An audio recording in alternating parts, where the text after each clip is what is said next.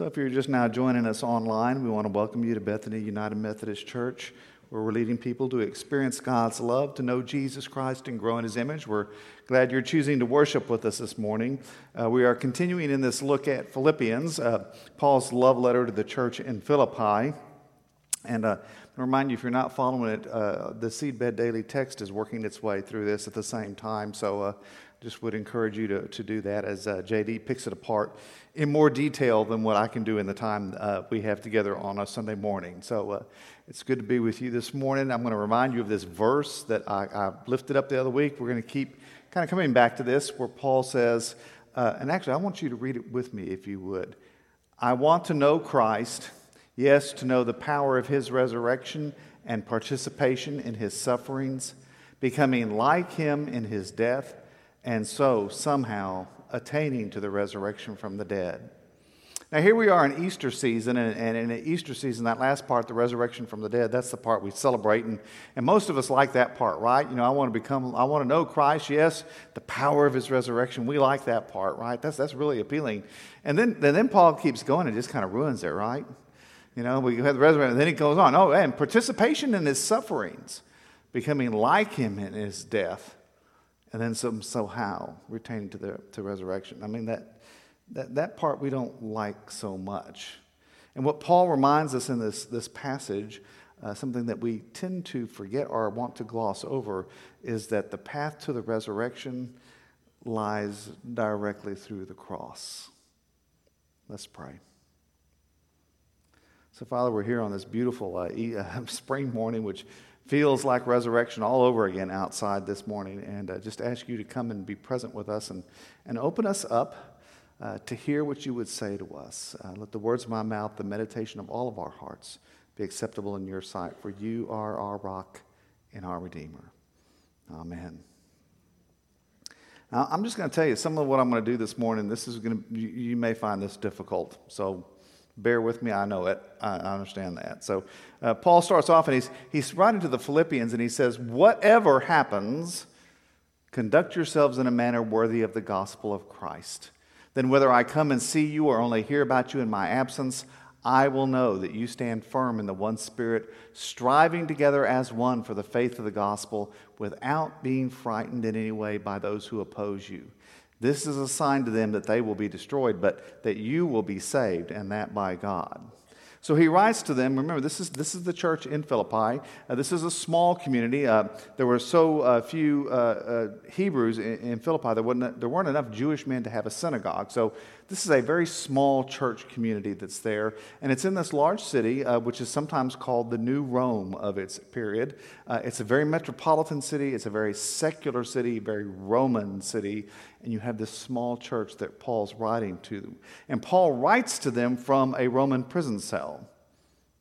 And so he writes to them and says, whatever happens, conduct yourselves in a manner worthy of the gospel of Christ. And it's really more than, maybe you're like me, you hear your parents or your grandparents' voice in your ear, remember, don't embarrass us when you go out there. Behave yourselves, right? People know who you are. It's more than that. It's not just about behaving yourself well. I mean, he's reminding them, stand firm in the Spirit. We're striving together for one, for the faith of the gospel. So be strong in that and expect that people will oppose you. I mean, in the church of Philippi, they knew that because they were followers of Christ in a very secular city. And their values and those of the city did not always mesh. And the Roman city, you had all the Roman gods, you had the worship of the emperor and all that going on. And here they are in this very different place. And so they could expect that not only would they be opposed, but that people would accuse them of things. And people would say horrible things about them. And he says, even in the face of that, stand strong, be strong, stand together firmly. And he just kind of emphasizes that as he goes on. He says, for it's been granted to you on behalf of Christ, not only to believe in Him, but also to suffer for Him, since you're going through the same struggle you saw I had, and now hear that I still have. Now, if you're not getting that, I mean, he's saying, listen, not only do you get to believe in Jesus, you get to suffer for Him. That's not really something most of us jump up and down and go, woohoo, right? Really? I mean, we like the believing part, right? We like that. But then he goes on, yeah, you get to suffer for him. We don't often think of our faith that way, do we? I mean, we come to church because we want to be made to, we want to feel better. Or we want to, find more life and more abundance. And we don't usually come to church thinking, boy, I can't wait to get to church this morning and find out how I can suffer for Jesus. That's really right. I mean, am I missing that? I mean, it is. That's what it is in my life. I mean, and this word comes to us to remind us that being a follower of Christ is more than simply saying you believe, and it's more than all the good things. It has to do with a deeper commitment of life to Christ. We sometimes talk about the first and second half of the gospel, and just kind of, it's interesting to me, parallel scriptures. In the first half, if you look at it, for God so loved the world that he gave his one and only Son, that whoever believes in him shall not perish but have eternal life. Very familiar passage. We like this passage. It makes us feel good. We'll even put it on a piece of cardboard and hold it up at a football game, right? I mean, yeah, we like this. This is fun. And this is the first half of the gospel, believing in Christ and believing in the gift of salvation that comes to us. But the second part is to live into the reality of Christ. This is 1 John 3:16. This is how we know what love is. Jesus Christ laid down his life for us, and we ought to lay down our lives for our brothers and sisters. This is the second half, which is to live as Christ in the world. And that's both the more challenging part, but also in some ways the richer part. Paul's going to go on and write a little more about this as he goes. He goes, do nothing out of selfish ambition or vain conceit. Rather, in humility, value others above yourselves, not looking to your own interest, but each of you to the interests of others. Now, I want you to notice how he kind of defines humility here. He says, I want you to, in humility, he defines it, it's valuing others above yourself, not looking to your interests, but each of you the interest of others. Sometimes we use that term humility and we kind of mean different things, don't we? Mark Twain, I love this quote. There is a brand of humility which is itself a species of showing off, right? Well, I'm really proud of my humility. I'm so humble. I'm much more humble than you are. I mean, have you ever been in that kind of conversation where somebody starts talking and then they start trying to one-up each other about how humble they are? And this goes on for a while, and you start to go, wait a minute. What are we doing here? I mean, we're bragging on how humble we are, and we don't catch that that's kind of contradictory. But sometimes we do that. And then the other way we sometimes approach humility is we actually make it all about us. I'm so humble. I don't think of myself. And kind of in the extreme version, people use that as a way to kind of put themselves down a little bit. It's the kind of the Eeyore syndrome. No one wants to be friends with me. I'm not worth much. Right? It's that kind of, diminishing of yourself. And the problem with that is all that's focused on me. And what did Paul say? Valuing others. Valuing others. Maybe humility, actually, to get a better definition, needs to be focused on others. I love JD's comment. Humility is not about self at all. Humility is all about others. Humility is not putting yourself down. I want you to hear that. Humility is not putting yourself down. Humility is about lifting others up. It's not about denying who you are. It's not about denying what God's doing in your life. But it's lifting others up instead of lifting yourself up. That's what humility is about. So in that humility and in your relationships with one another, you're supposed to have the same mindset as Jesus. If you read this in different translations, some of them will say, have the same mind in you that was in Christ Jesus. But it's that kind of have Jesus' mind in you. And I want you to hear, he doesn't say have a mindset like Jesus. Have the same mind as Jesus. That like is too often what we do. And y'all remember we had the WWJD. What would Jesus do? Well, I'm going to sit and I'm going to think in this situation, what do I think Jesus would do? And then I'm going to try to be like Jesus. Now, that's imitation. That's not what Paul says. He doesn't say, have a mind like Jesus. He says, have the same mind as Jesus. And the mind of Christ is the mind of God that's imparted by the Holy Spirit. It's not us thinking about how can I be like Jesus. It's us being willing to surrender ourselves completely and inviting God to have his way. It's about getting ourselves out of the way so that God is who is seen in us. And if that doesn't sound tough to you, you're not hearing it. This is difficult. This is moving myself out of the way. This is opposed to what most of us think of. We come to church and we want to learn and we want to study Scripture and we want to do our spiritual disciplines. We want to be in our groups because we're trying to become better as Christians. We're trying to build ourselves up. And it all kind of becomes this kind of spiritual achievement kind of thing so that we can be more like Jesus. That's not what Paul says. Have the same mind. The same mind that was in Jesus. In Romans, he would put it this way.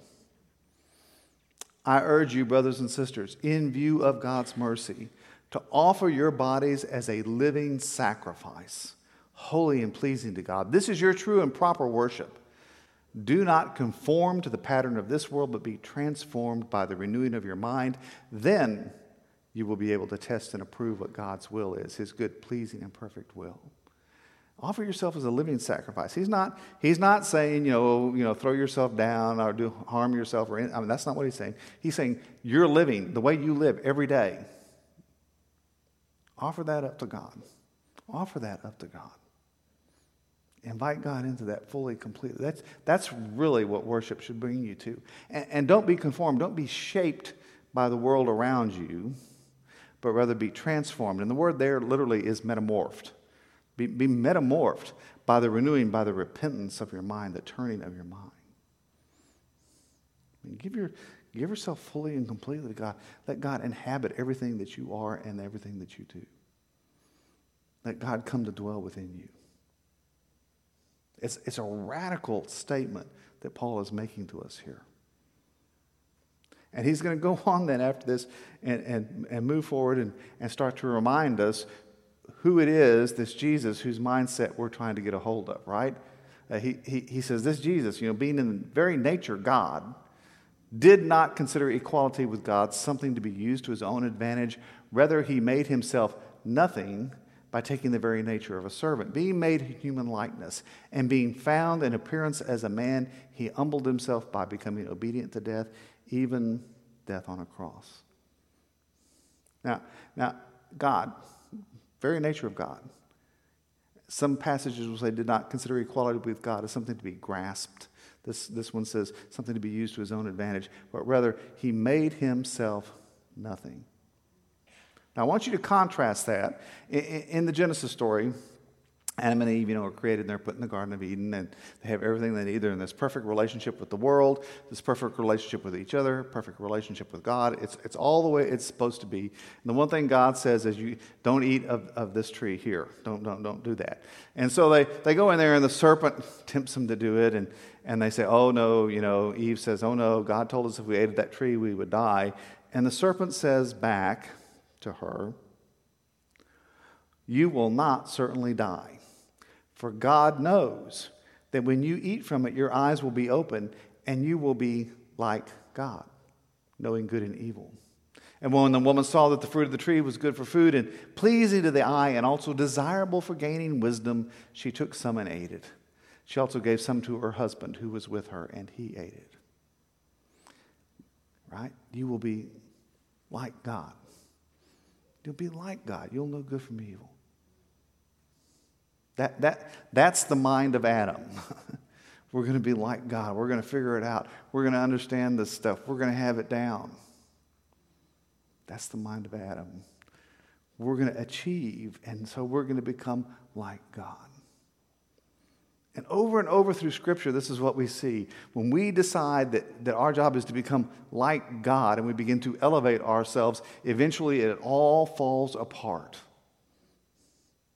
There's this other story, the Tower of Babel, where they build, all the people come together and they build this great tower. They say, we're going to build a tower that goes to the heavens. We're going to make a name for ourselves. And the kind of implication there is, God has a name for himself, so we're going to do the same. We're going to have a name for ourselves. And then God scatters them. Because every time we try to become like God and lift ourselves up, all of our brokenness, all of our shortcomings, and all of our failures just become amplified. And it all falls apart. Every time we try to lift ourselves up, we're brought down by our sin, by our failures, by our brokenness. I mean, when Adam and Eve leave the garden, it's a picture of brokenness. Their relationship with the world is broken. Now they're going to have to struggle to get by. And that word, when he says, by the sweat of your brow are you going to eat, I mean, it's not simply hard work, it's anxiety. Now, not only are you going to have to work hard, but you're never going to know for sure. Their relationship with each other is damaged. Their relationship with God is damaged. And when we have the mind of Adam and we try to lift ourselves up, this is what we take all of our brokenness and we try to elevate it, and it always ends up breaking us down. Always. But the Scripture says that's not what Jesus did, right? Being the very nature God, did not consider equality with God something to be used to his advantage. Rather, he made himself nothing. He made himself nothing. This is really, I still struggle to get my head around this. I mean, he's in the very nature of God. Jesus is God. God is Jesus. Jesus is the Word that is made flesh. And the Word in the beginning, the Word is what speaks. And the Word speaks and things come to be. And everything that comes into being because of the Word. And nothing is made that isn't made because of the Word. And so the Word is all that is, and the Word becomes flesh. This is Jesus. Now, I have somewhere or another in my meanderings, read several articles on things that are related to astrophysics. And so somehow or another, because I've done that, Google thinks that I'm supposed to get all these articles. So Google sends me all this stuff on my phone, and it's fascinating to read the headlines. I can't always tell what they're talking about in the article, because these are people who are like PhD kind of people and all that. But it's fascinating to read. And the one thing that really keeps jumping out on me is we're in this age of tremendous exploration right now. Not by necessarily sending people, but we have these the satellites and the missions that we've sent out that are sending back information from space. We have these orbiting telescopes now, both visual and radio and so forth. I mean, they're sending back all this information, and we have this huge amount of learning that's going on about what the universe actually looks like and how it functions compared to what we thought. And the amazing thing is, it's just showing us how little we actually know. And how often what we thought was incorrect. And how vast this expanse is. I mean, we can put it down in numbers and describe in numbers, how big the universe is. But the truth is, these huge numbers and these huge distances and this expanse is way beyond what any of us can actually comprehend. We can describe it in a mathematical formula, but we can't really comprehend the reality of it.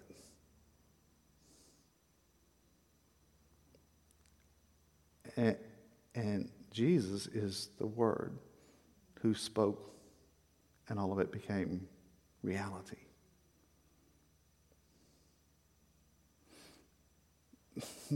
The God who is all this and way beyond what any one of us can even begin to get our head around, chooses to be born into our midst as an infant.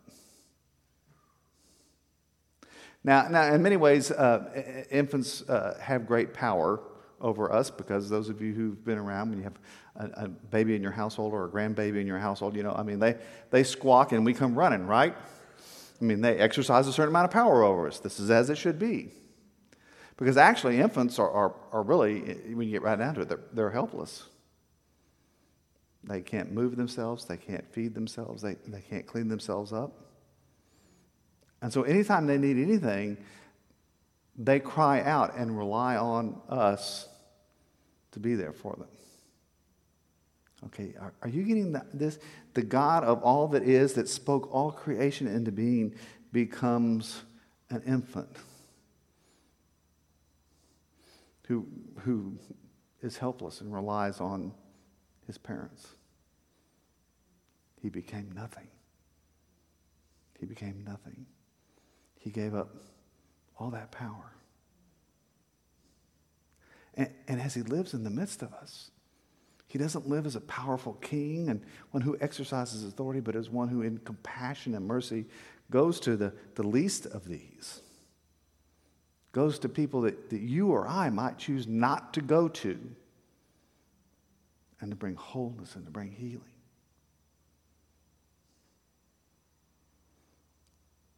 And he lives in such powerful obedience that he chooses even to go to the cross and to give up his life. The ancient creeds at this point say he died and he descended to the dead.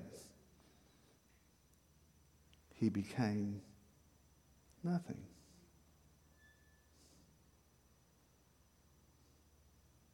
And then having become nothing, at that point, therefore God exalted him to the highest place and gave him the name that's above every name, that at the name of Jesus every knee should bow in heaven and on earth and under the earth. He became nothing, and then God exalted him. And the tomb was empty. And he was raised up and seated at the right hand of God. And every knee bows to worship him. It's the reverse of what we think of doing. He becomes nothing, and then God raises him up. Now, you just kind of have to get your head around that. That's what we're called into. When Cindy and I first began to hang around each other and go places together, and then when we got married and so forth, one of the things we kind of learned was that her brain's like wired 180 degrees different than mine. I'm talking spatial. So we walk out of a place, and she said, "Well, the car's over here." Well, that tells me it's actually over here. And she goes, "Well, this is the way to go home," and that tells me, no, this is the way to go home.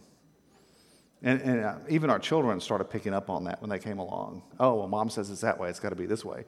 And what we finally we said, what? Something about, she's left-handed, and so there's something about that causes her sense of direction to be different from mine.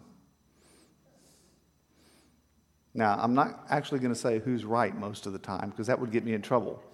But we kind of had to learn that when we come out, we oftentimes have opposing senses of direction. And sometimes Cindy will say, "Well, it's left," and what she really means is it's right. So, you kind of, it's that kind of thing. We just have this sense. Well, so here in the scripture, we live in this culture that's all about, building yourself up, isn't it? It's all about achieving. It's all about becoming more. It's all about, we're going to come and we're going to learn all this stuff and we're going to become better and better Christians. We're going to be more and more like Jesus. And what Paul says is, that's all wrong. To be a follower of Christ isn't about you achieving. It's about you giving it all up. It's not about trying to be like Christ. It's just letting Christ have you. It's not about becoming more. It's about becoming less. And that's the hard part of this passage. That's the hard part for us. Because we just, that's so countercultural to us. Here in America, get your bootstraps and pull yourselves up and achieve and do it all and become great on your own. And how many times have we worked so hard and we worked so hard to achieve so much only to find that it all starts to fall apart? Our marriages start to crumble. Our children are alienated. We find ourselves in a place of despair and hopelessness. And this piece of Philippians, this piece which actually is kind of the chorus out of an early Christian hymn, it says, no, that's backwards. You got it 180 degrees off. It's not that way. It's this way. It's giving it all up and letting God have his way with you. This is hard for, I think, us to hear. I think in our day and age, particularly in our culture, this is hard for us to hear. But the core of this really is that, less of me is room for more of God. Less of me makes room for more of God. That really, if I want to be lifted up, I've got to be willing to in humility, be brought low.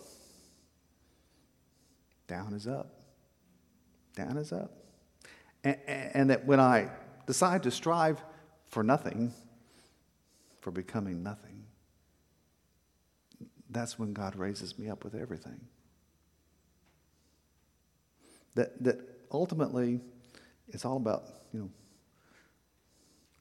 less of me and more of Jesus.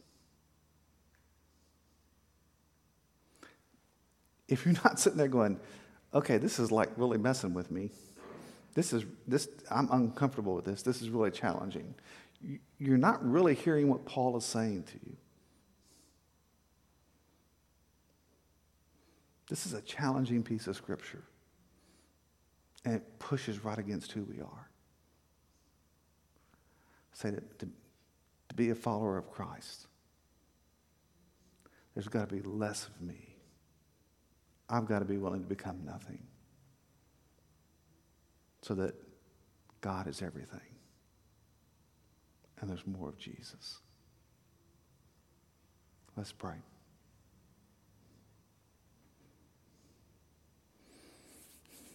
Almighty God, we come on this spring day. We love the stories of the resurrection, and they give us such hope. We come needing to be reminded that that's not something we can grasp. It's not something we can earn. It's not something we achieve. But rather it's something that you give to us as a gift. That it comes to us when we are willing to be less than. When we are willing to let go of becoming important. When we're willing to lift others up. When we're willing to love as Christ has loved.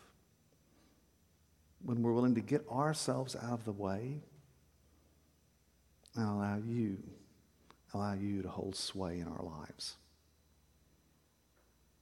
So, Father, hear us as we come and pray this morning. Less of me, more of Jesus. Amen.